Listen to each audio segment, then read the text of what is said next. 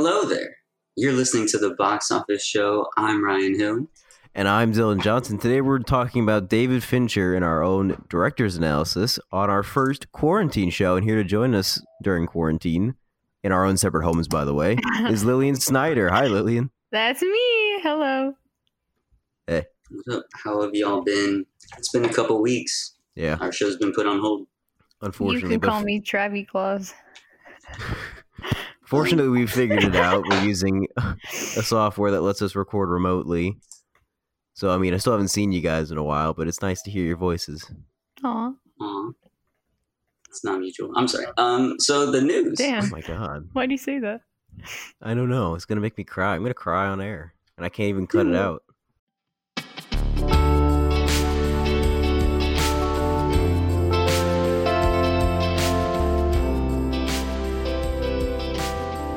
Can't even cut. This is one take. No. One take only. Anyway, the news. Go ahead, Exactly. Ryan. So the box office show, and there is no box office. So for that, we have nothing to report. But there is still a lot of movie news. And the biggest are all the movies that have been delayed because of the pandemic. And we have a whole list here. I'm just going to shout out some of the ones we have. Do it. A Quiet Place. That was supposed to be in March. It's now in September. Black Widow. That was supposed to drop in like a couple weeks. That is now November. Candyman. Fast and Furious. That got moved to next year. Into the Heights got moved into the next year. Minions Rise I of said Gru. Into the Heights. Next Man year. don't even know. No Time to Die. Oh, Got moved in November. I can't wait to watch Top that. Gun got moved to December. Mulan and Wonder Woman. Those, Mulan's supposed to come out in March. Wonder Woman's supposed to come out in June. Both of those are now still in summer. Mulan is July 24th. Wonder Woman's August 14th. And so hopefully theaters are going to be reopened by then. It looks like it's going to be that way. But those are going to be the movies to sort of test out the waters and see if people are comfortable going back to the theaters. Certainly there's probably going to be some measures in place that, keep people seated at least 2 or 1 seat apart from strangers. But yeah, to see how the pandemic will affect those movies even when places reopen again, that'll be interesting to see. And unfortunately, Scoob has been moved to digital release, so none of us will be able to see that in theaters. Yeah. Dang, where's my Oscar Scoob. nom? That's what I'm saying. Yeah. Well, actually, the Oscars made a changing recently that movies that were released on demand are still in competition because Good theaters are closed. segue. Segue.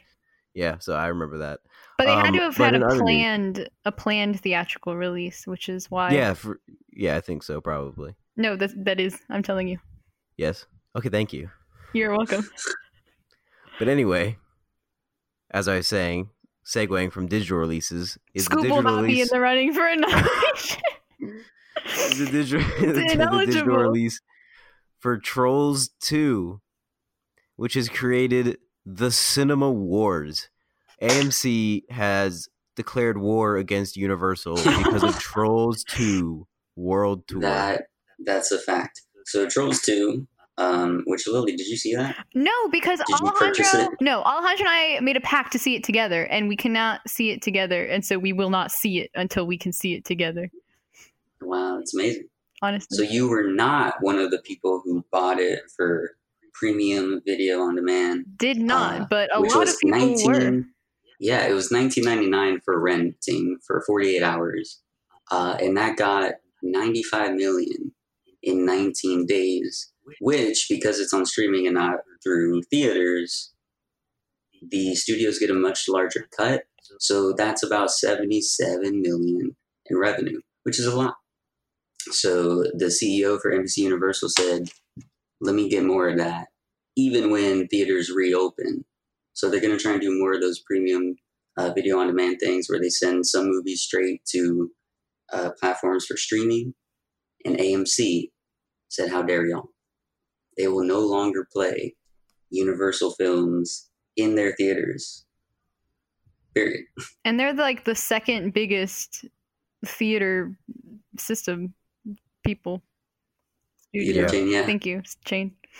which is crazy. So I mean, It's a Universal lot. is hopefully going to start going to video on demand if they're being blacklisted like that. I mean, Well, what's your opinions on this? Who do you think's at fault? Who's getting hurt the most by this? theaters are just, or not theaters, studios are just not realizing, hey, I guess we don't need theaters to make money. We can make it on our own and not have someone taking such a huge cut of our profits like the theaters would.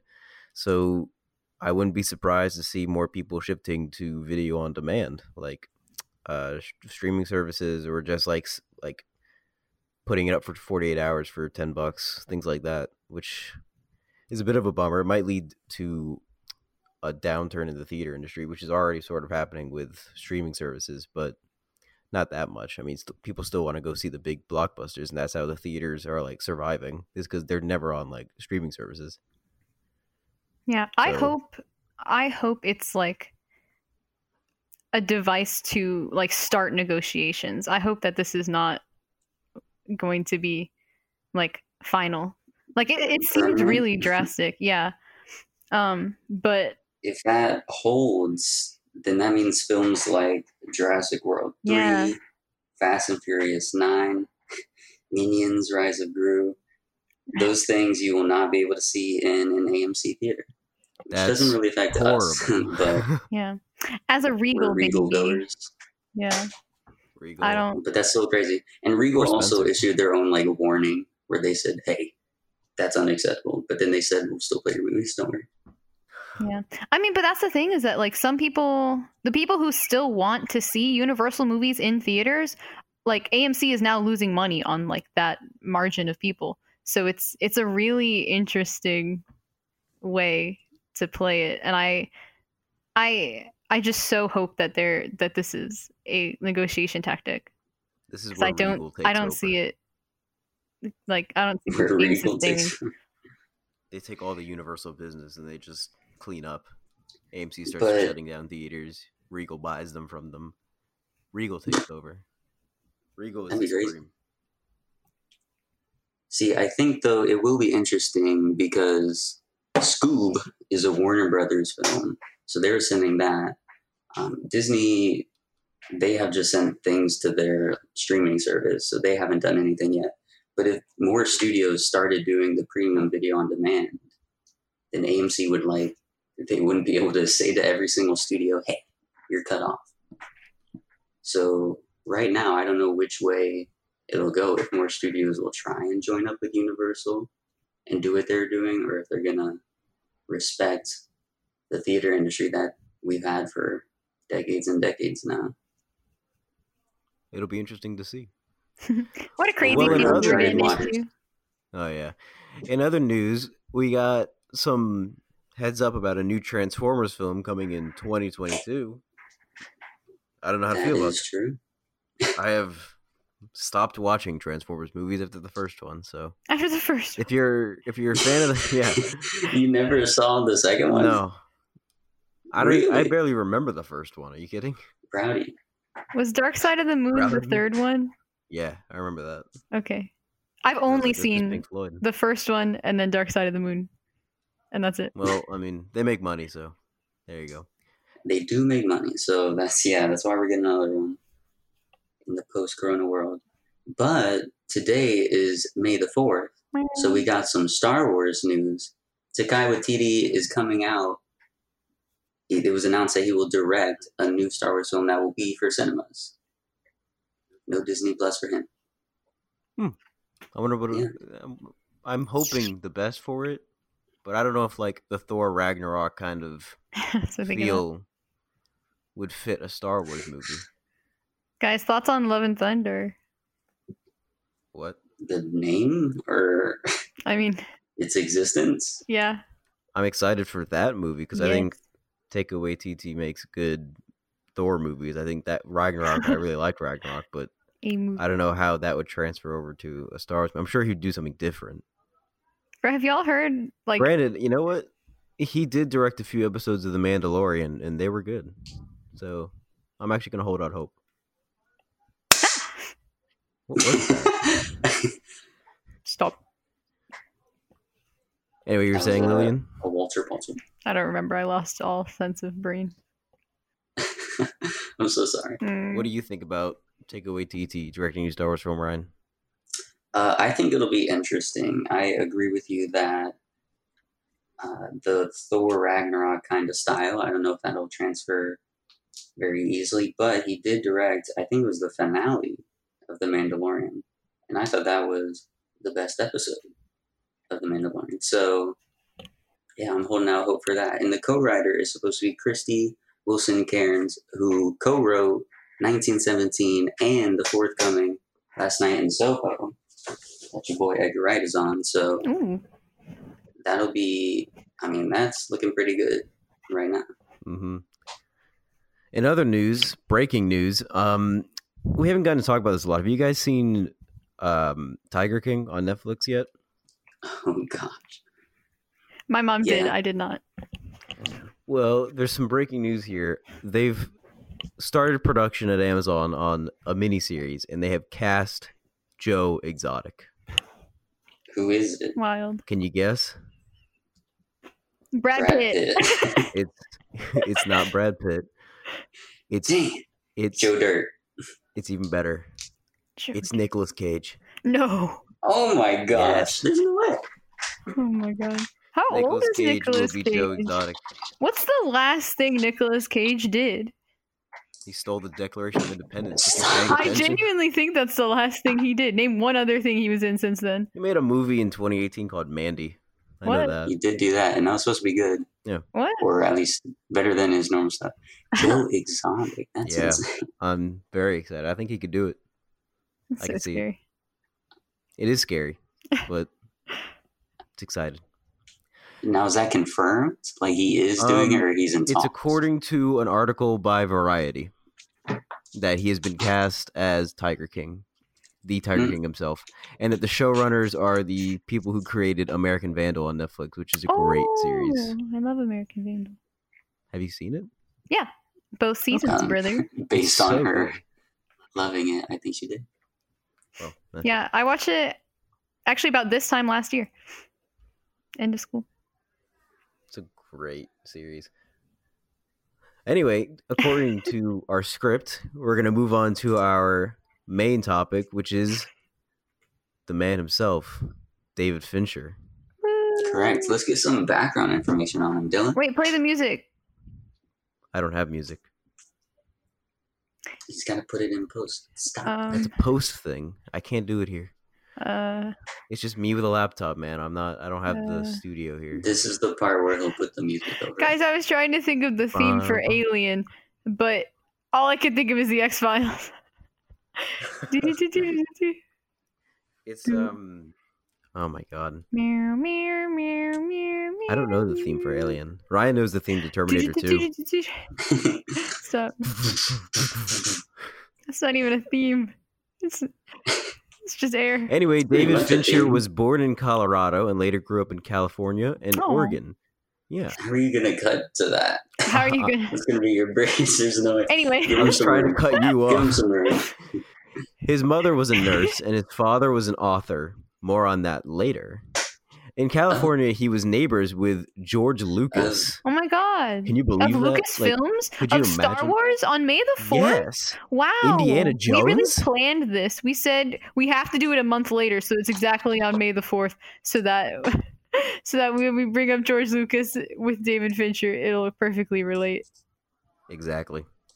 He later worked for Lucas as an assistant cameraman on Return of the Jedi and Indiana Jones and the Temple of Doom, which I think is a good movie, even though a lot of people don't.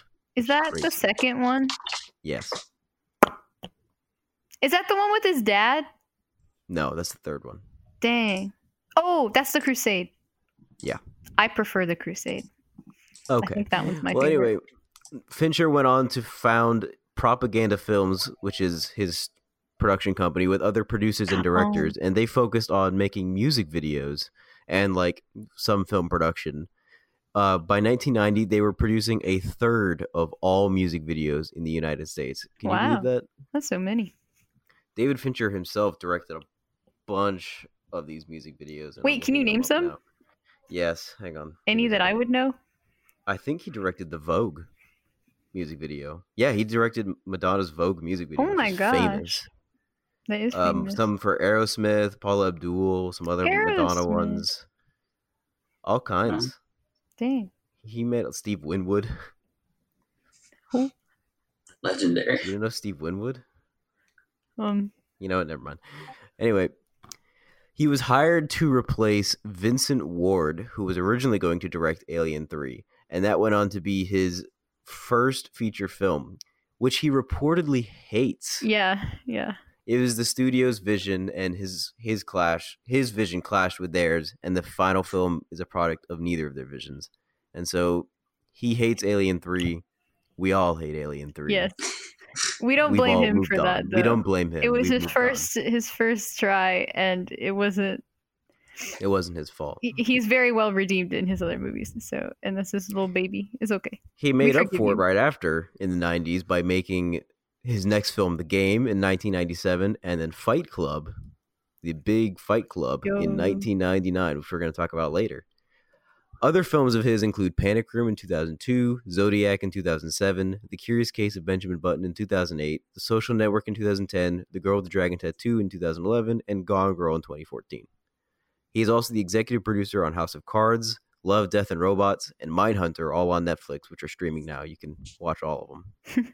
I love Mindhunter, by the way. I don't know if you guys have started watching it. Second season is so good. Ooh, It's like ridiculous. Like the last episode gave me nightmares. I couldn't sleep. nightmare. I'm a 20-year-old man. It was scary. What? 20. Wait, Dylan's not What? 20 yet. I'm almost 20. You got a couple months there. Wow, he really did the roundup thing. Teenager. He's currently filming his next movie, which is called Mank, with Gary Oldman. The movie was written by Fincher's late father, Jack Fincher, and is The about author? Herman Mankiewicz. Yes, the author. He's an author, and he wrote a screenplay called Mank about Herman Mankiewicz, who was one of the writers on Citizen Kane, and he was part of the development of Citizen Kane. Oh, And it never got made for the longest time, and David Fincher is now making his late father's movie that's kind of sweet. in his memory. Yeah. And Gary Oldman is going to be playing the lead character. And here's something that I think is very interesting about Gary Oldman and David Fincher. Tell it. They both have the same ex-wife. Ooh, Yes. who is it? Oh, I don't know, some random lady. What, Dylan? It's Danya Fiorentino. What does she do? I don't know. What? She marries David Fincher and Gary Oldman. I He don't didn't know. marry her. How's he supposed to know? Tell me your name again. Florentino. It is Danya Fiorentino. Fiorentino, Tino, like Quarantino. Quarantino. Also, did you guys know that Gary Oldman has had 5 wives? No. No. I also didn't know that. Leslie Manville, Uma Thurman, Danya Fiorentino, Alexandra Edinburgh, and Giselle Schmidt. 5. Is he currently married to any of them? He's currently married to Giselle Schmidt. I listed them in order. Good for them. He's Holding out. he's still got it. Anyway, I looked up some more about David Fincher's influences, getting back to the real topic. And he is influenced by these few movies in a lot of what he does. All the President's Men, Taxi Driver, Rear Window, Zelig, Paper Moon, Lawrence of Arabia, American Graffiti, Danya The Graduate. Fiorentino is a model turned photographer. She met. I don't know if you're allowed to disclose this information. It says she met Gary Oldman at an Alcoholics Anonymous meeting. Why would you? Bro, Anonymous is in the title. Why would you do her like that? They fell in Jaws love. and Close Encounters of the Third Kind. Oh, I can definitely see a lot of like no. Hitchcock things in his work. What? Oh my gosh. She got rheumatoid arthritis and then became hooked on painkillers, and then she spiraled into booze and became addicted to cocaine. This is so sad. I wish I did know this.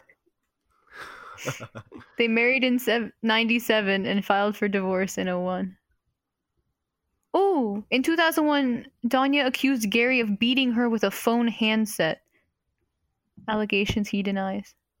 I tried to dial 911. Gary grabbed the receiver and hit me in the face with it 3 or 4 times.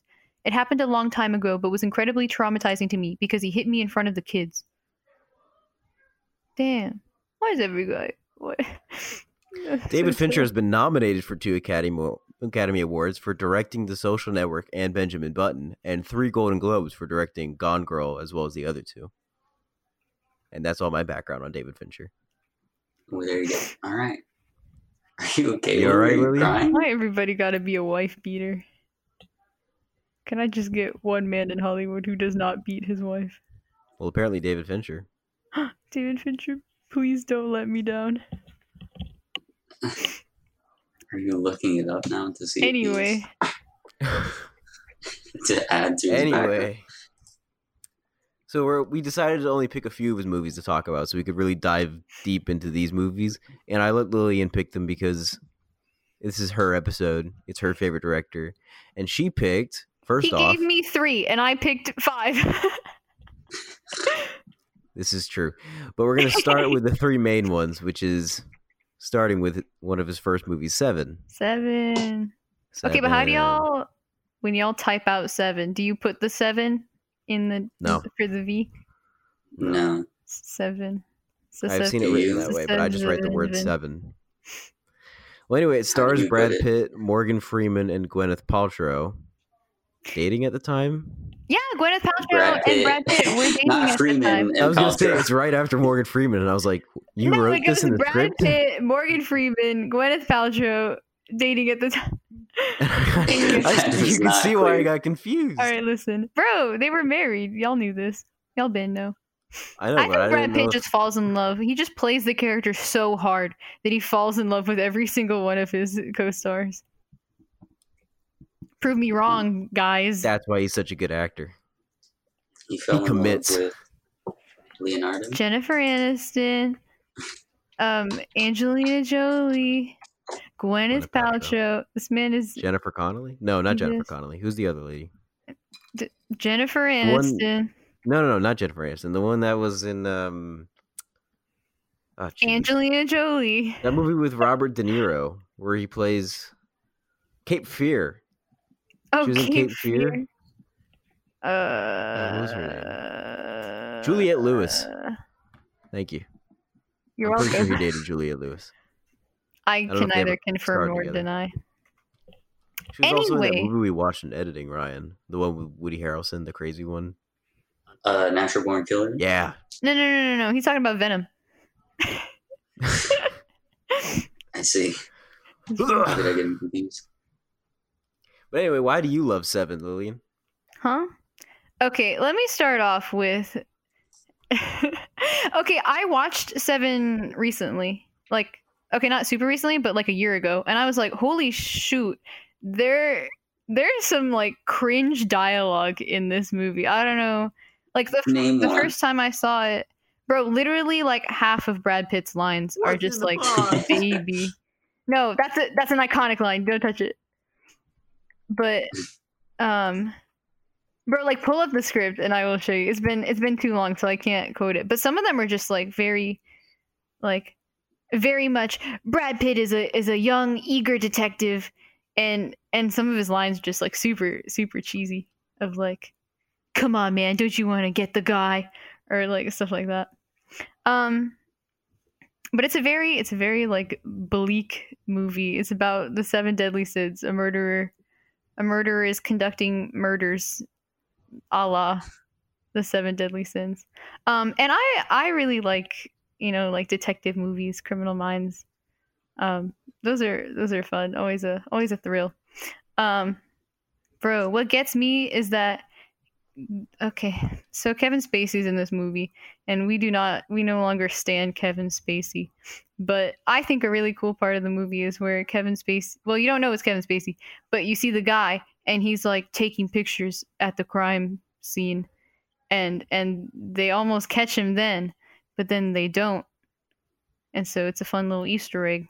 Eagle-eyed viewers will notice that Kevin Spacey was actually visible earlier before they find out who he is. But then it's a very sad movie. It ends very sad. It's just kind of like a very bleak like outlook on life. Morgan Freeman is kind of like stuck. But I think it's a good movie. I love it's definitely a mood for when you were feeling that mood.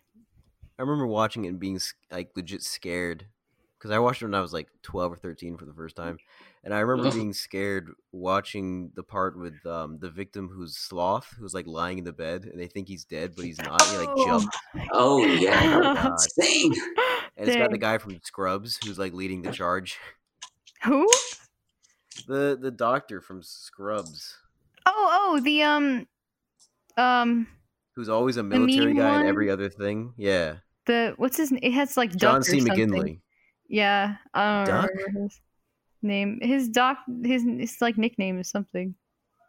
I don't remember, but it's John C. McGinley, and he's like leading the charge, and I don't know why he's always like an army guy in every other movie. He's good at it. He's good in this movie for the brief bit he's in. Yeah, honestly. He played the sloth guy well. Yes, he did. Well, no, he wasn't the sloth guy. Oh, he was the... He was one of the people who was leading the raid. Yeah, once SWAT comes in. Yeah. Oh, yeah. Gwyneth Paltrow is also like very the good in this journals. movie. Those are crazy. Oh, yeah. Yeah, it's just a very, very encapsulating. It's just so sad because like Gwyneth Paltrow and Brad Pitt are so like optimistic. They're like, a new life, a new whatever. And Morgan Freeman's just like, get out of this city, man. This is not, and it's raining. Oh, that was I remember reading that. It's like raining the entire movie. Like there's not one bit of sunshine in the entire movie until the very end, which is wild. But they like purposely, that was rough to film because they had to make it cloudy. Yes. I'm sure. Dylan, what was your favorite aspects of this film? Favorite? I remember watching it when I was a little kid, so like it's not my favorite movie nowadays, but I really liked it when I first watched it, and I still like it now. I agree. And it's probably because of how like dark and edgy it was. and just his emo face. It's still good, but it's very much like that dark detective story that like has all the real looking murders, even though they're a little bit exaggerated, and like the serial killer who has no limits and just goes crazy and like really clever, and in the end he wins by getting in the minds of the detective. Yeah. And it's a little like stereotypical that way, but it does it the best out of any other movie that does that. So I mean, if anything, it set the benchmark for things that would do that later. I agree.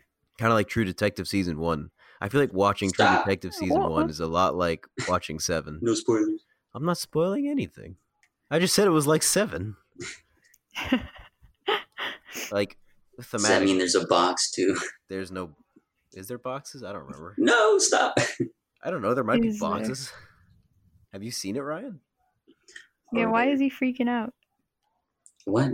No, obviously I haven't. If I would want you to not spoil. But you should, though. True Detective is amazing. But the fact that you care, are you intending to watch it? I mean, correct. When? You both should watch it. It's very good. At some point, I don't know. I'm currently watching Brooklyn Nine-Nine. Oh, I love that show. But that's beside the point. I could talk all day about Brooklyn Nine-Nine, but we're here to talk about David Fincher. Detective shows, mysteries that get solved. Okay, Brooklyn Nine-Nine is not a very good example because most of it is just funny. Bro, they solve mysteries almost every episode, man. You just don't see it. I mean, kind of, but it's not. They solve a lot of mysteries. They solve a lot of crimes. Bro, they're it's unimportant. I like that show. They're in witness protection in Florida right now. It's wild. What about you, Ryan? What did you like about 7? I agree with Lily what you were saying about it was always raining, it was always bleak. The world building aspect of it, I thought was the most impressionable bit of it. Like that's what I remember the most because I haven't seen it recently since whenever I first watched it, which you guys I think were the ones who got me to watch it. You're welcome. Because we said, "What's in the box?" So and I said, "I don't know what that means." My favorite thing to do. So anyway, so I thought that was very interesting. I think like they never had a name for the city or anything. Like you never knew where it actually was. Because it could be any city. Exactly. It could be any city everywhere. And so all the worst parts you associate with cities are present. But if there was something like New York or anything like that, you'd at least be able to associate some good aspects with it. But with this city, because it's fictional and unnamed, you can't. So it's always dreary all the time. And so you identify with Morgan Freeman's character. Is it Somerset? Is his name? Mm-hmm. Yes. Great name. Anywho, you identify with that man because he wants to get out of the city. And then even as we witness all this trash stuff go on, towards the end, he gets like a tad bit more hopeful. Even after Brad Pitt's character, does his thing and the villain wins, there's still some hope to be found, even with a dreary city like that and a terrible serial killing spree like we witnessed in the film. So that's the part that I liked about it. Were you guys shocked in the end when you found out what was in the box? Very much so. I love that they never, like, they don't ever actually open the box, and they don't actually say, like, your girlfriend, like, Kevin Spacey says something like sad, her pretty little head, something. He says something about like he like alludes to the fact that Yeah. it's her head, and then Morgan Freeman opens the box and he's all disgusted about it. No. Morgan Freeman is halfway across. He's over by the car, like halfway across the field, and Morgan Freeman is the one who finds out, and he's running to Brad Pitt to get him to stop, like, because he's like, bro, if he finds out, he's gonna kill this man, and then Yeah, he's Morgan gonna go Freeman to opens jail. the box. Oh, That's what I said. He Okay, opens yeah. the box and sees it, and he goes, "Oh no!" And then he runs back and he goes, "Stop listening! Stop listening!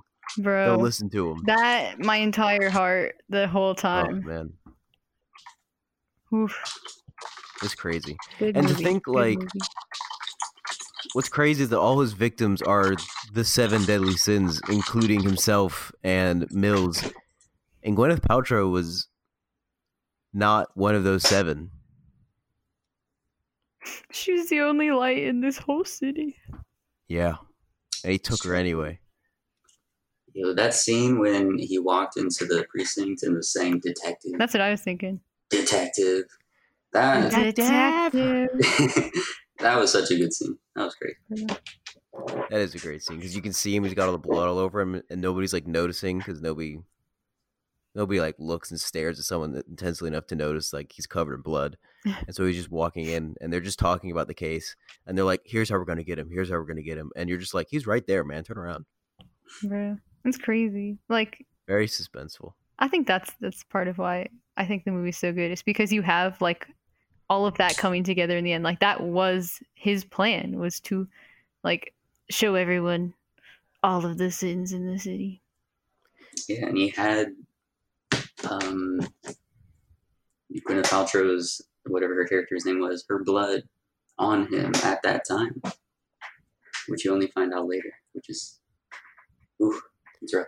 It's also cool when David Fincher really like showcases the themes and how like the mood of the movie right in the beginning with the opening credits that are like super punk, like intense rock and roll music playing with like the scratchy note cards and like the gross, like grotesque experimental sort of opening cards. Is this the one where at the end the credits roll like down, like they come down from the top? Maybe, I don't know. I think it is. I don't know why I said. I gotta be more assertive. It is this one, and that's cool. If you're speaking more on like the opening credits, yes, I 100% agree with you. There's like 3 minutes of opening credits, which is like kind of a long time, but it definitely helps set the mood. I agree with you. It's like his own little short film that he put at the beginning just to get you in like that certain mood, because it has nothing to do with the rest of the movie. Like the rest of the movie is like very similar, but it's never that like crazy except for maybe like 1 or 2 scenes. But he puts you in the mood immediately so that you're ready for it and you know what to expect, but at the same time you don't. So it's really good. Soon after 7, he made a little movie called Fight Club. Never heard of it. Is that your favorite of all time, Lillian? For me, I hate saying that because it's such a like, I feel like it's a cliche thing, and it's things that like, she's a film bro. Yeah, it's the things that like 17-year-old boys say it's their favorite movie, but I love Fight Club. You know what I'm saying, bro? But I very much enjoy Fight Club, and it's definitely, I don't think I'm allowed to say it's my favorite movie, and there's probably a couple others that will contend, but definitely like top 5. I very much enjoy Fight Club. Wow. Did you guys ever read the book it's based on? Huh? No, but I want to. The author of that, he also wrote some short story called Guts, which, if you want to, I don't know, have a squeamish evening one night, it's a great thing to read. I You read did? the book, and I liked the movie more. Yeah, I'll be honest. the author himself was like, "Bro, the He movie's said, so "Yeah, the good." movie's better." He's like, "I didn't even think it could be this good, bro." And I think that's so funny. I've never heard anyone say that, like specifically the author, about Yeah. anything that's based on a book. It's so funny. But Chuck the movie's Palahniuk crazy. is Yeah. the author's name, I believe. Mhm. It's just Yeah. crazy, especially when you look back. There's so many scenes that you completely forget, like because there's so many iconic ones. It's like the one I always remember that I used to never remember was the scene where Edward Norton's like trying to go to his happy place and he's in like the ice cave with the penguin, the CGI penguin. And And the then CGI Marla's penguin like there. says something to him and then like swims away on the ice. And it's like, what? And you just completely forget about that scene because it's like insignificant compared to some of the other ones. Yeah, like the rest of the movie is so wild that you forget about all the little ones. Now, Lillian, you put this on our script. You said this was very personal to you. Elaborate. Okay, so when this was your emo time. When Edward Norton says, "I am Jack's complete lack of surprise," I felt that. I love that where he's talking about like the different parts of Jack. It's like there's even more of that in the book, and I just loved reading it and hearing it. I am such a good, Jack's like- left nipple. It's so funny. It's so funny. There are parts that are hilarious. My favorite scene is when Edward Norton hears like Tyler and what's her name? Marla? Yeah. They're having sex upstairs and he like goes upstairs and he knocks on the door to get him to be quiet and Brad Pitt opens the door naked with like a rubber glove. Oh my god, I forgot about that. And I remember seeing that and just bursting out laughing. It was so funny. Oh my god. I completely forgot about that. That was like, there's something with that too, like during filming or something. Like it wasn't scripted or something. Yeah, like and then Brad Pitt the came up with it. The studio exec was like, "You can't have that." There were so many times where the studios were just like, "You can't do that." Like there was a line that I want to have your abortion. Yes.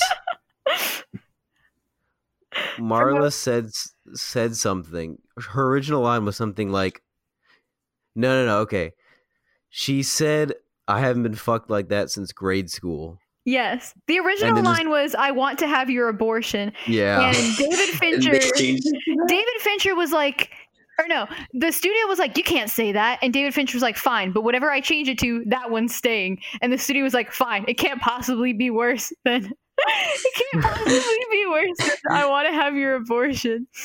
And then he said, so I've the been funniest fucked like thing. that since grade school. It's so funny. It's a great line. They said, "Cannot possibly be worse." When you guys watched the movie, did you think Brad Pitt was just the coolest guy ever? Yes. Me too. Who didn't? For a while, Tyler Still Durden do. was my wallpaper on my phone back in like Stop. freshman year of high school. Don't expose me. Was that you too? Freshman He year? was high just school? so cool. Yeah, Yeah, I was probably. around there. He was so cool in that movie. I mean, the way he just makes soap and then just like burns the guy hand. Oh, The guy hand. guy hand. The guy. That scene was crazy. That was rough. Bro. The whole movie's a little bit rough. That's true. But that one in particular, I was like, oh my lord. Yeah. The torture of that scene. But Dylan, what do you think that says of Tyler Durden being the narrator the whole time. cool, suave? Oh. Well, that too. Hello. Well, it's what the narrator cool, wants suave to be man. like. It's what he's always wanted to be, was this cool guy that like doesn't care about anything, doesn't care about the rules. He just likes to fight and go against the man. Lives in the moment. And then the narrator sort of realizes that this isn't really the person he wants to meet because it's like too much. It's too much anarchy. It's too much like craziness that's happening to him. And so he's got to like put an end to it. And I remember him elaborating about how like he is an insomniac and he never gets enough sleep. And that's because when he thinks he's sleeping, he's really Tyler. Yeah. So he's still awake. I loved that. And that's just like crazy to think about. Am I Because he's like asleep? the whole time Edward Norton has like these like hollowed out eyes and like Have I he's so slept? tired the whole time. It's just so hypnotic sometimes, especially the office scenes where it's just such bland lighting. Oh my Cornflower god. blue. Yeah, that was funny. But the scene where he's beating himself up in front of his boss, I love that scene. that's hilarious. And then he says something like, I was reminded of Tyler and I's first fight for some reason. Because he was beating himself up then too, bro. I know, yeah. About that twist, did you all see that one coming I when think you first watched? I did not. I can't remember. It's been so long since I first watched it. I first watched it when I was it was one of the first movies I remember like watching and loving. What I the watched it when I heck? was like Steal my whole life, Dylan. 10 or 11. I was like 10 or 11 or something.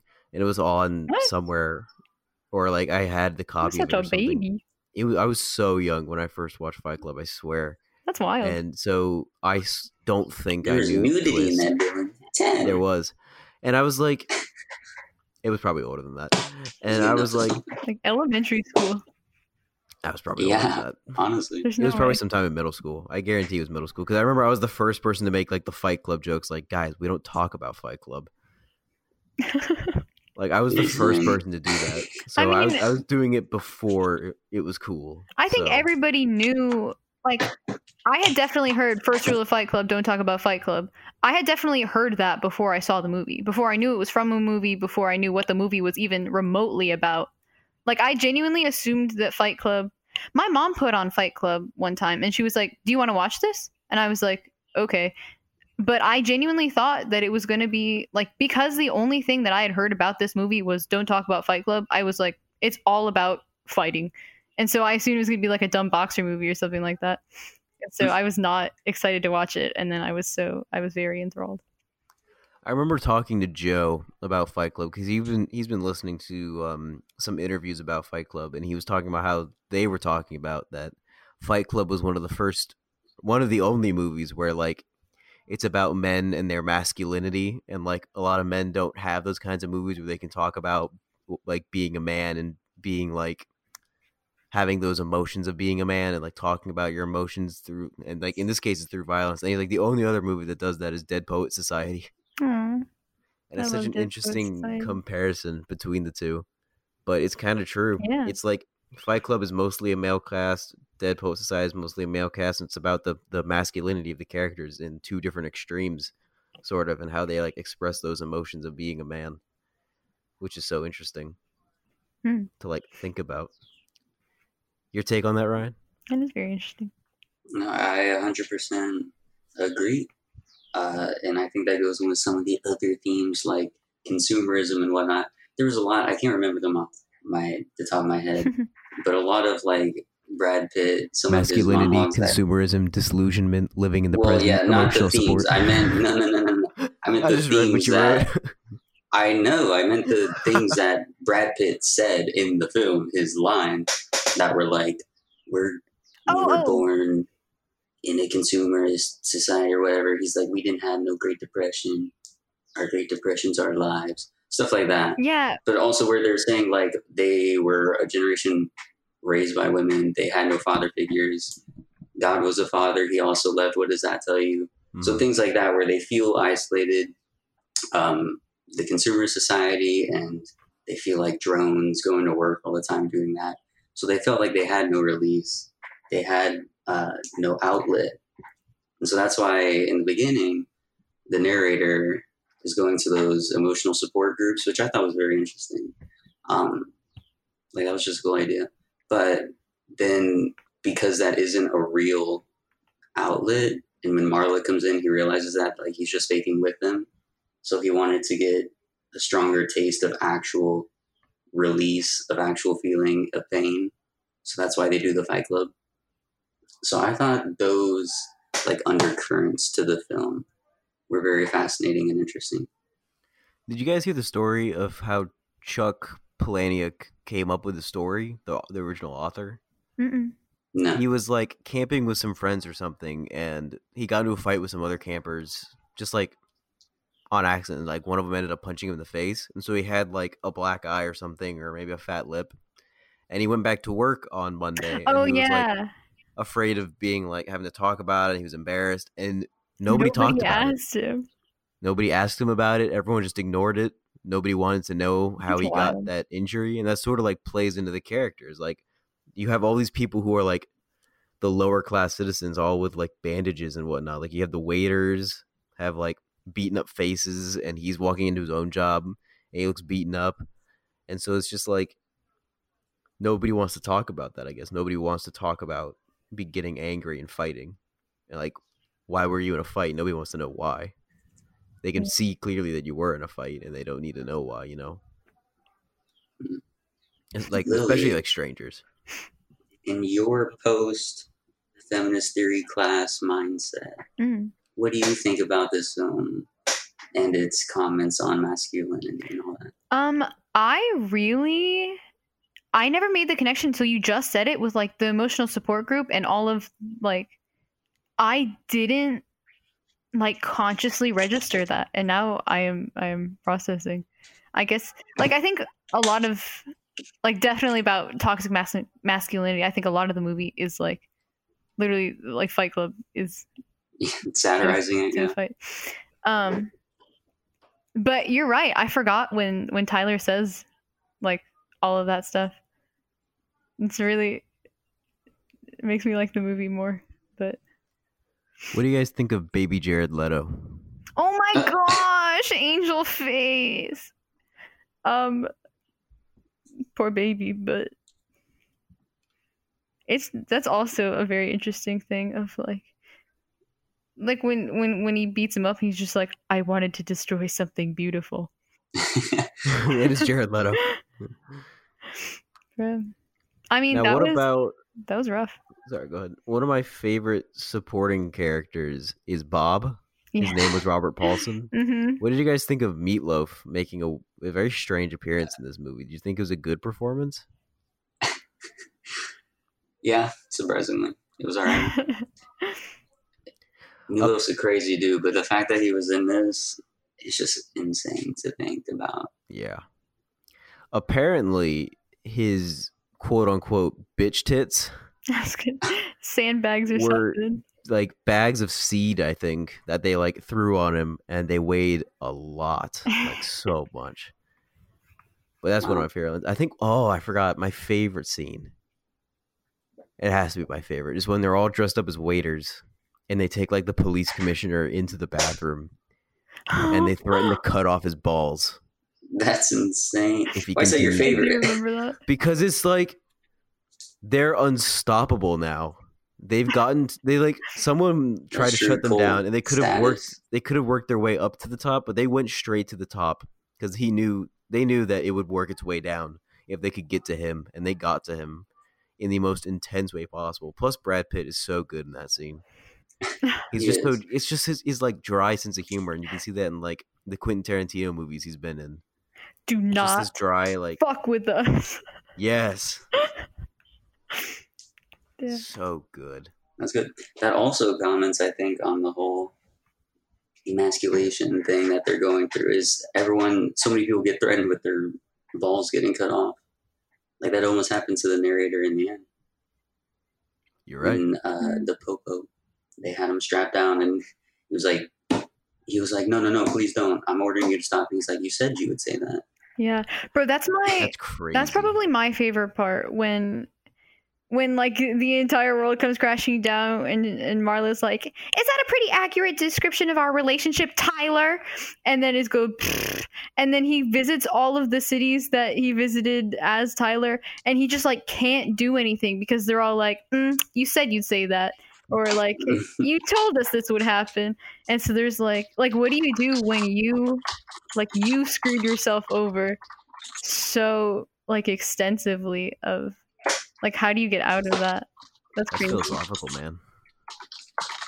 I love like the jitteriness that I'm like residually feeling now. Like when you watch that and you're like, oh no, what can he do? Like, how is he gonna stop this? And like everything that he tries, he's like, I already planned for that. It's wild. Well, I love Fight Club. So did you know? I'm sorry to cut you off. You go ahead. When did the twist rock your world? Or as he had said, the cabin pressure. We have lost cabin pressure. Bro, absolutely. Did y'all see it coming at any point? Did not. Or was it right when he said it? I don't remember, but I probably didn't. No. I don't think I'd heard it beforehand. So like I said, my mom put it on and was like, "Hey, do you want to watch this? I think you would actually like it." And I was 14. It was the summer before my freshman year of high school. And it was like 9:00. Like we had just gotten home from, like, my mom just got home or something. It was like a Friday night. And somebody, I don't remember how, but we got like the special edition. My mom like saw it at Walmart or something, and we got a special edition, like in a metal case or whatever, of Fight Club. And I was like, what is the significance of this movie? And she was like, you want to watch it? I think you'd like it. And then I watched it. But so my mom, like, I watched it with my mom, and in the first like 15-20 minutes, you see like Brad Pitt dressed up as Tyler. You see him like flash on screen like 5 times, and I would see it and be like, what was that? Like, I'd ask my mom out loud, what was that? And she'd be like, I don't know what you're talking about. Because like how is she supposed to, like, looking back, I understand, like, what am I supposed to say? Is like, what was that? Oh, well, you see at the end, it turns out like it's all magic. Like, what are you supposed to say to that? So I just like, I pretty much, like, anytime I'm watching a movie, I usually like suspend my questions. Like anytime something doesn't work out, I just go, huh, that's weird, and then continue mindlessly watching the movie. Because I don't know, like, if I'm sitting there thinking about it, I'm not like experiencing it, I feel like. And not to say that other people can't like think and experience at the same time, but I tend to not do that. So I absolutely had no idea. I was completely, got that, the Tyler. I love that part. It's so, bro, it breaks my whole life. Very good twist. I love twist endings. Did it shock you, Ryan? I think you already knew about it beforehand. No, I didn't know when I first watched it. Really? Obviously, on a rewatch that I just did like the other night, I did. But yeah, well, I think I knew going into it that the splicing thing of Brad Pitt, that happens, but I didn't know why. And then I thought later in the film, when he like explained his backstory of why he splices things, like he did that in the family-friendly films. Oh yes, to splice porn in there. I was like, oh, okay, so that's what was going on. That's I was so like, that's funny. Cool. So I never knew that the twist was that he was actually the same person until like right up until where he was like, is this another test? The barkeep dude that first told him, he was like, your name's Tyler Durden. Like right before then, it crossed my mind. I was like, what is happening? Is it him? Is he himself? And then they like said the line. I was like, oh my God. Oh my God. Yeah. And then rewatching it recently, seeing all the clues, like the narration things, the time where Tyler would say something and then the narrator would repeat it. And he would be like, those were Tyler's words. I was like, dang, this man really was all throughout the film. Definitely feel It's that. interesting to see that Marla, Tyler, and the narrator are never all in the same room at the same time. That was also a very interesting thing to point out. Is that he only felt he could only be Tyler around her. Like he had to create the Tyler identity to be around her in certain ways. And then he got jealous of himself. I mean, I think that's like the whole point is that Tyler is like who he wants to be. Yeah. Or who he great movie. Fantasizes. Yeah, about the ending. What did y'all think of that? Where everything still gets blown up? You caught me at a really weird time in my life. Yeah. What did that leave y'all with? What feeling? What ideas? Okay, first of all, take away from it? How that man gonna shoot himself in the mouth and not die? I think he shot himself through the cheek, if I remember correctly. He did, and not die. Well, I mean, that won't kill you. It'll just hurt like a bitch, and then you're going to bleed a lot, which is, I don't know how he was still talking. I feel like there would be blood gargling around in his mouth, but I'm not a doctor, so what do I know? I mean, yeah. That's pretty much it. It looks like he has the gun all the way up in his mouth. So when Yeah. he shoots himself, you're kind of like, oh my God, he shot himself. But I think there's a shot where he like turns his face and the bullet's through his cheek. Yeah. But I think it's more about the that's the symbolic same- nature. I'm pretty sure they use like Matrix type like rubbery face to do that shot. You know what I'm talking about? When he I think actually so. shoots himself and it like goes through his cheek and his cheek gets all like and you like watch the bullet go through it. Mm. I'm pretty sure that's like the Matrix style. I think it's more about the symbolic nature of just killing off Stuff. Tyler because there's no other way to do it. You have to be you and just accept who you are. And then no other persona, no matter how cool he is, can't be you. Especially when he's a terrorist. He said, Sure. "We blow up all the credit card companies and they'll have no record of our debt." It's so funny. It reminds me of like Y2K. Like, it's just like It came out in 1999. the computers. Yeah. I mean, I think it's that same kind of energy of Start where it's fresh. like, if we destroy the Y2K. computers, we win. I don't know. Y'all know what y'all picking up what I'm putting down. Very good movie. Definitely. Anyway, the next I movie agree. we wanted to talk about was The Social Network, which is Yeah. my favorite David Fincher movie. Is it really? Oh, Yeah. I love Dylan, what do you I love watched about it recently for the Yeah. first time. Oh, what? It was one of Barry's screenings. Yeah, that was your first time? Yeah. Oh my I watched goodness. it with Spencer. Yeah, it was good. It wasn't available on Netflix before that, so I'd never gotten the chance, but it's on there now. That's so And also funny. I bought it. So Yeah.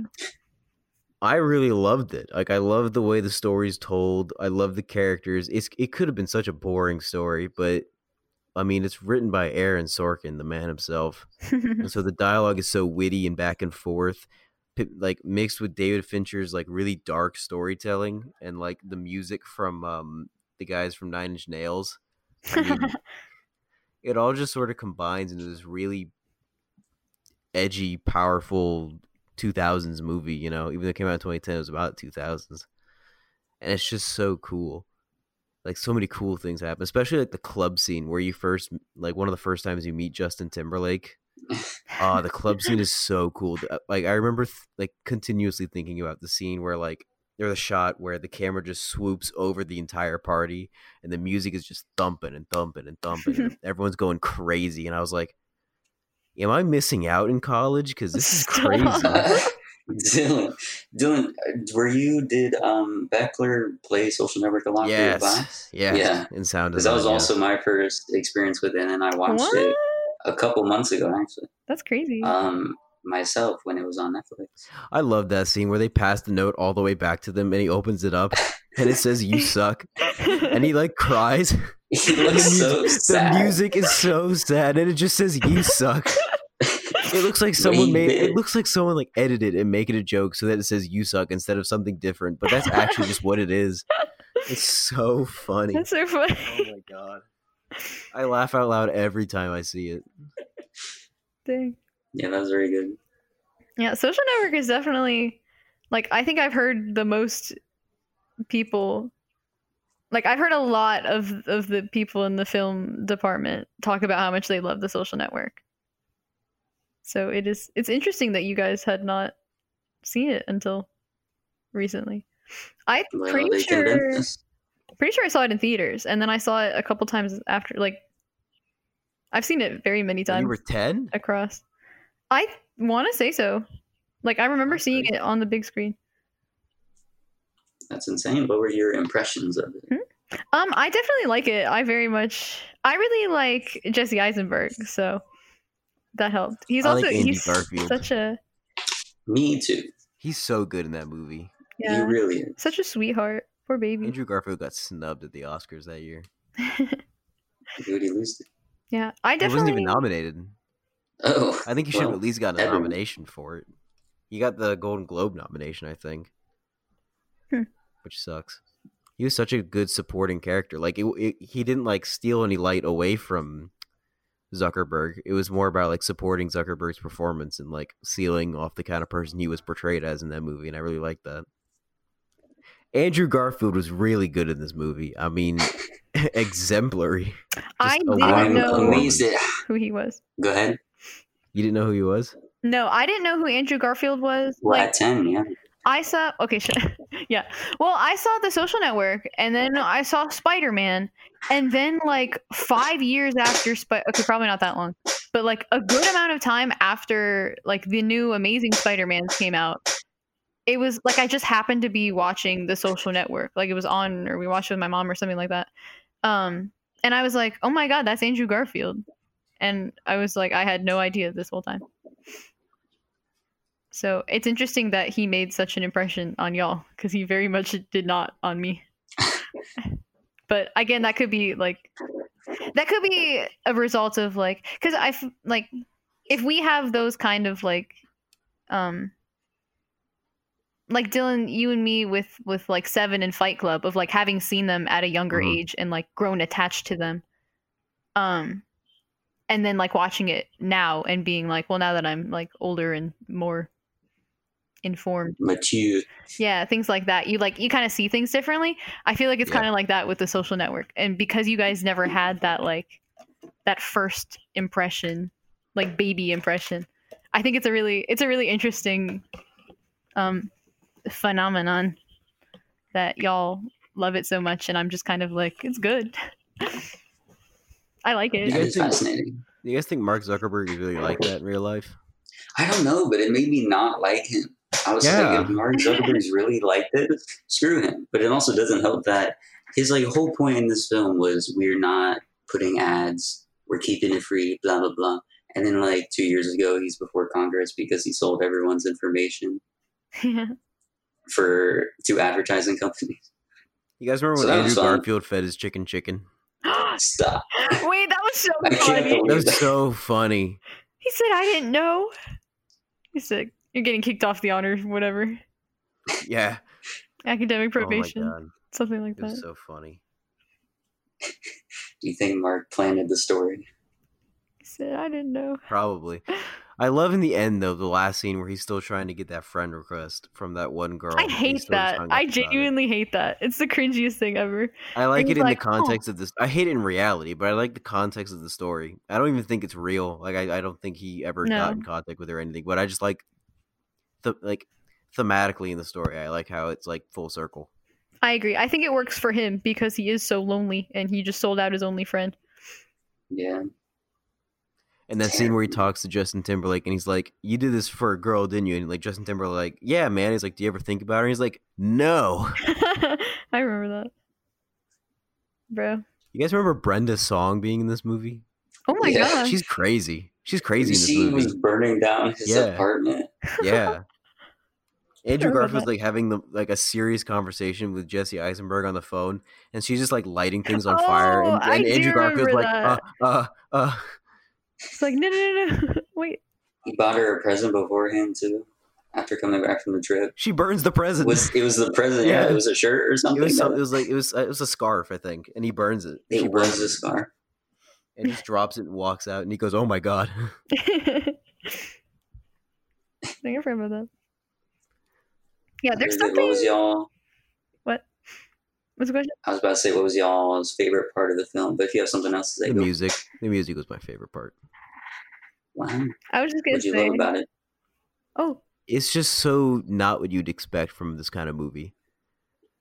But it works perfectly. It's like a movie about this tech-savvy guy who's like just becomes ruthless as he creates this billionaire empire of like social networking. And it's just so... It's like, it's techno music in a way. Not techno, but like it's electronic. But it's also dark. And it has a lot of like themes in it that come back and forth throughout the movie. And I just really like enjoyed listening to the music as I watched the movie, especially in the first scene where he's running from like the bar all the way back to his dorm just to like do this vengeful thing against the girl that broke up with him. And he just like has this plain look on his face while he's doing it. And then it cuts between that and like the frat party of the finals club he wants to get into. And the same music is still running through. It's crazy. Crazy movie. I honestly cannot recall the music or even like the tone. So it's interesting. It's like piano is like the main instrument that comes in through most of the score, and then every once in a while it's like that Nine Inch Nails sort of like electronic, just that like push of sound that waves over you almost, and it's so cool. Yeah, All right, I guess I'll rewatch The Social Network, y'all. Maybe it'll be different. What did you like about The Social Network, Ryan? I really liked the Sorkin dialogue. It was very hard to follow sometimes. That man always has his people go so quick. And I think also because it was such a long movie, I think Fincher had told the actors to read their lines quicker and quicker, just so that the runtime could be squeezed. Because, you know, Fincher's always trying to deal with the studio execs. And he's trying to protect his vision. So he wanted everything in there, but he was like, okay, but we gotta hurry it up a little bit. But the very first scene where they're in the bar and they're talking. Yeah. And there's like 3 different times where he's saying something and she's responding to something he said a minute ago. And they're like having 2 separate conversations at once. Yeah, he's that like really not put listening me. to. Oh my god. Yeah, that put me in the, like you had said with Seven, where Fincher started out something and it put you in that tone that would carry throughout the movie. That was that scene in Social Network, and I thought it was done perfectly. So that was my standout scene. And also when Andrew Garfield started yelling at Zuckerberg at the end, and then he flinched, punching Justin Timberlake, and he was like, "I like being around you. You make me look so tough." Oh my god! Great line. It really was. Damn. He got the last laugh.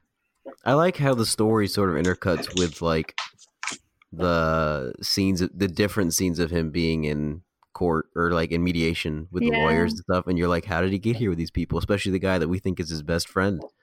How does this like I agree with that. work into it? And like they are almost like telling the story along with the story, and so it just like kind of goes back and forth, and I kind of like that a lot.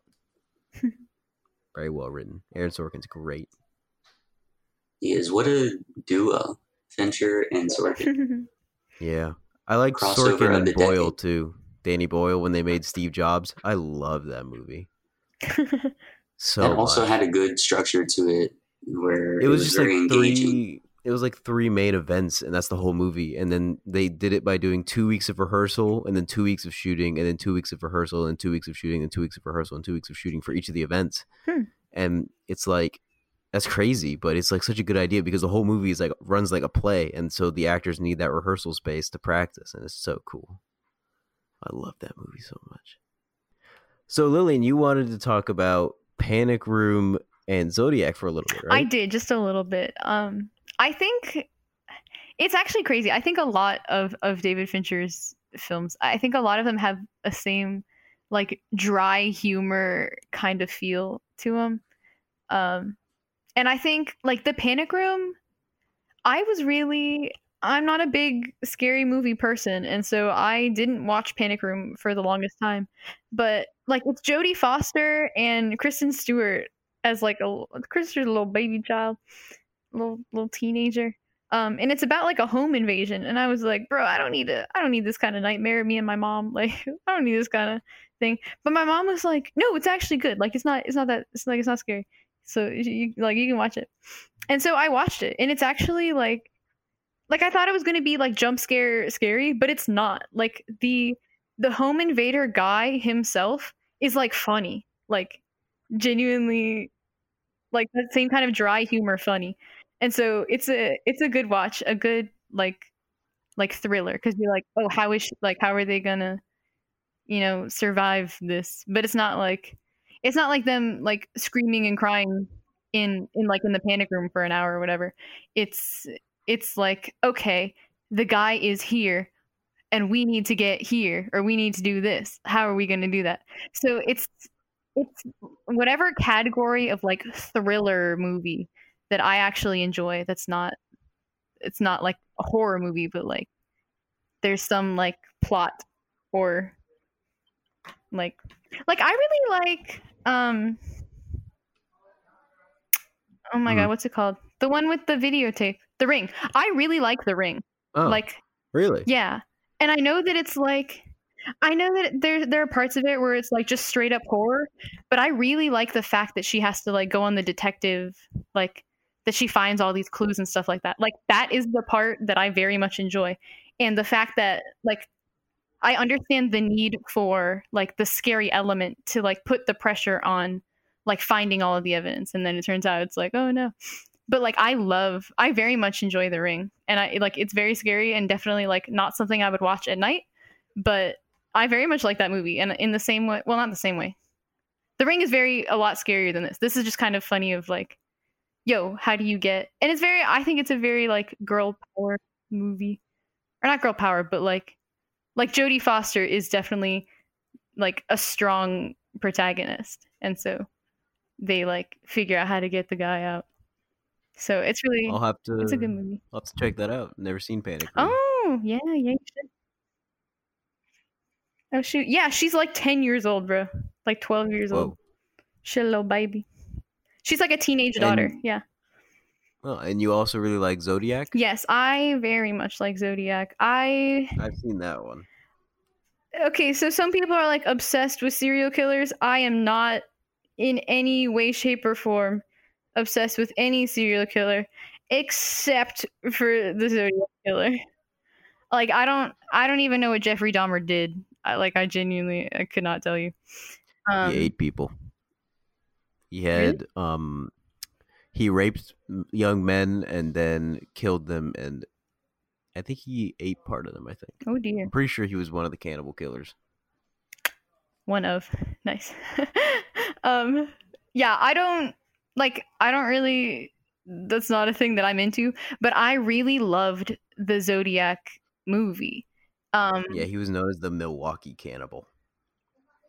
Jeffrey Dahmer. Yeah. Dang. Yeah, did not know any of that. Remember when Ross Lynch played Jeffrey Dahmer? Was that in the Justin Bieber movie? No, that was in Ross Lynch's movie about Jeffrey Dahmer. What's the maybe it's not Justin Bieber, but I think it is. Oh, I do mean Zac Efron. Oh shoot. Yeah, I did mean movie. Zac. It's called something. It's like a cute title name. It's like he doesn't watch. Yeah. Evil and Vile. And Incredibly Close. Yeah. Yeah. Have either of you seen Zodiac? I've seen Zodiac. Okay. I really you both did. Oh, yay. I like the effort that was put into making it look like it was the 60s and all that. Yeah. And I like all the actors in it. All the actors are so good. Mm-hmm. And like every once in a while, it like takes a break and shows him kill someone, and it's like, whoa. Yeah. He did that. He really did that. That's like crazy stuff. What's crazy is like the first 3 different times they show the killer doing something, it's 3 different actors. Oh, that's fun. They kept getting different actors, so you wouldn't be like see a different guy and be like, oh, he's the same body type as the guy who just did it. It was like a different person. That's wild. Also, what's his name? I gotta look it up. You keep talking. Okay. Yeah, I think that was another movie. I mean, I think I like it for kind of the same reasons that I like Seven, where it's like John Carroll Lynch. Sorry, oh, yes. He's so good. Yes, I know who you're talking about. Oh my god, he's like the smallest role in this entire movie, and he's like one of the best parts. But also, there's that other 3 named guy who does a lot of stuff, and he plays the guy that they insinuate is the actual Zodiac killer at the very end. It's another 3 named dude. I want to say Aaron something. I think they insinuated it was John Carroll Lynch at the end. The only other guy that you think might be him is when Jake Gyllenhaal goes to that guy who collects movie posters, and he goes in the basement. Oh, it was so intense. You know the guy who plays... You know who the guy is who plays that guy who owns the basement? It's Roger Rabbit. Stop. Don't do this to me. It's so funny. Oh, I am thinking of John Carroll Lynch, but I was thinking of like the actual guy's name, Arthur Lee Allen. Like I was in my head, I was that is Arthur Lee Allen. That's so funny. John Carroll Lynch plays Arthur Lee Allen, but he's so good in this movie. It's so funny. Yeah, I very much, I just like mysteries. I don't know, but I was like, yeah, I think like the suspense in this movie and in Seven is both very, very well done. Um, and I actually like I liked the movie so much, and the fact that it was like real, that I was like, who is the Zodiac killer? And so the guy that Jake Gyllenhaal plays in this movie, Richard Graysmith, he like Robert Graysmith. Oh, Robert, that's what I meant. I'm sorry. You're right. He wrote like, so this movie is based on the book that he wrote because he was like a journalist guy looking into the case. And he like, so I read his actual book, and it only gets crazier. Like the number of times that they were so close to like having evidence and then something like got messed up. It's wild. Like it's genuinely, this is the only thing that I've been like, Do you think who that is? Ted Cruz is the Zodiac Bro, the killer? timeline doesn't match up and you know it. I just thought that was the funniest thing. Yeah, honestly. It's crazy. Because that was happening. That whole like movement was happening when I first watched Zodiac. Oh. And the whole time I'm sitting there thinking, Ted Cruz is under that mask. I just know it is. I just know he's underneath that mask. That's so funny. No. That's a great That's movie. way before. Or way after. I watched it. I Way always before. forget Mark Ruffalo's in it. What? Because I always think of Jake Gyllenhaal and Robert Downey Jr. Yeah, that's fair. But I love Mark Ruffalo in this one. Mark Ruffalo's very He's good. the straight man. Well, anyway, we love David Fincher. Yeah, I just want to say I think they all have the same kind of Yeah. thing. We think David Fincher's amazing. We love him. We're excited to see Mank hopefully coming out later this year if theaters can open up. Hopefully it won't get pushed back too far because it sounds like a really good movie. It's supposed to be in black and white and everything. Oh, which automatically makes it 10% better. Now I know what you're talking about. Mank? Yeah, I like couldn't put my finger on it until you said it was in black and white. It's his new movie coming out with Gary Oldman. Yeah. I hope it's good. I'll see it. I love all of his movies. I love his shows. He's a good producer, good director. Makes great music videos. Thank you, David Fincher. Wait, what about our movie of the week?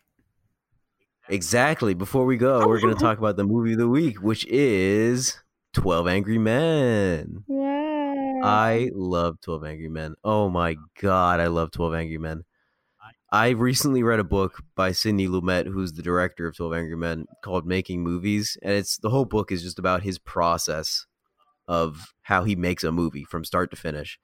And he uses all his movies as examples. And when he talks about lenses and the different lenses you use for different scenes and what their purposes are and filters and all that, it's so cool. He brings up 12 Angry Men and how he he takes the camera, and as the story continues, he's lowering the camera and then pushing in and up so you see the ceiling, and it's enclosing around the characters who keep fighting, and it gives you this claustrophobic feeling because now their whole faces are covering the screen and the walls are around them.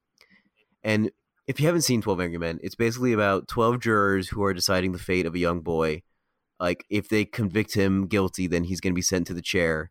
And if he's innocent, he gets set free. And they're trying to determine, they all think he's guilty except for Henry Fonda at the beginning, who is not, he has reasonable doubt. And that's what it's all about. It's there's reasonable doubt that he didn't do it. We shouldn't send this boy to the chair to die unless we're completely sure. And he's not completely sure. And he tries to convince everybody. And it's based on a play. So it all takes place in this one room the entire time. There's the beginning and the end that take place in different places a little bit, but the bulk of the movie takes place in this one little room, and it's hot. The fans don't work. It's it's 1957 or so. They're all men and they're all grumpy and have all these prejudices, and they just hash it out for an hour and a half. And it's so cool. And one of the things they had to do was, because it would take forever to switch setups every time they wanted to cover the next side of a scene, just so that they could light one wall differently, because that's what you do when you're making a movie, is you shoot the side of the scene that you want to shoot, and then you turn the camera and you shoot the next side of the scene, and you have to set up all of your lights again so that it matches the lighting that was in the previous shot, so that it lines up when you edit it. But because the whole movie takes place in this one room and it's all arguments that are constantly shifting from different side to side of the room, they shot it by wall. So they shot all the shots that were going to be lined up on, say, wall A first, and then they shot all the shots that were going to be on wall B, and then wall C, and then wall D. And so when you're watching the movie, there's like two characters arguing, and there's two different shots of like their close-ups, and they're like shot weeks apart because they're like, yeah, that's how you have to light up each wall. Mhm. But it's just so good. First off, the writing is amazing because, I mean, it was based on a play. It's just so good in general. It was already a famous play at the time. It's an incredibly written story. The actors in the movie are absolutely incredible. Henry Fonda leads the cast, and Henry Fonda is one of the best actors that has ever lived. He's phenomenal in this movie. I love it. I could talk about this movie all day. I just watched it yesterday. That's why it's the movie of the week. But oh my god, it's so good. It's one of my favorite movies of all time. If you have not seen 12 Angry Men, I very highly recommend it. It is on Amazon Prime right now. If you have Prime membership, you can watch it free. 10 out of 10 recommend.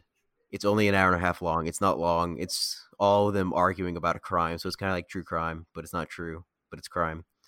And I mean, just the methods they use to argue, the rhetoric that they use, that Henry Fonda uses, is kind of like Socrates, where he's just like questioning everything. He's like, but how can you be sure?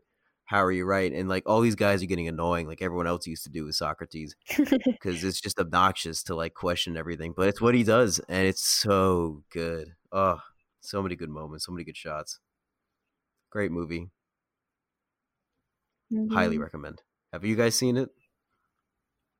Based on Ryan's silence and my additional silence, I'm gonna go with no. You both should see it. Absolutely. I have been told. So good.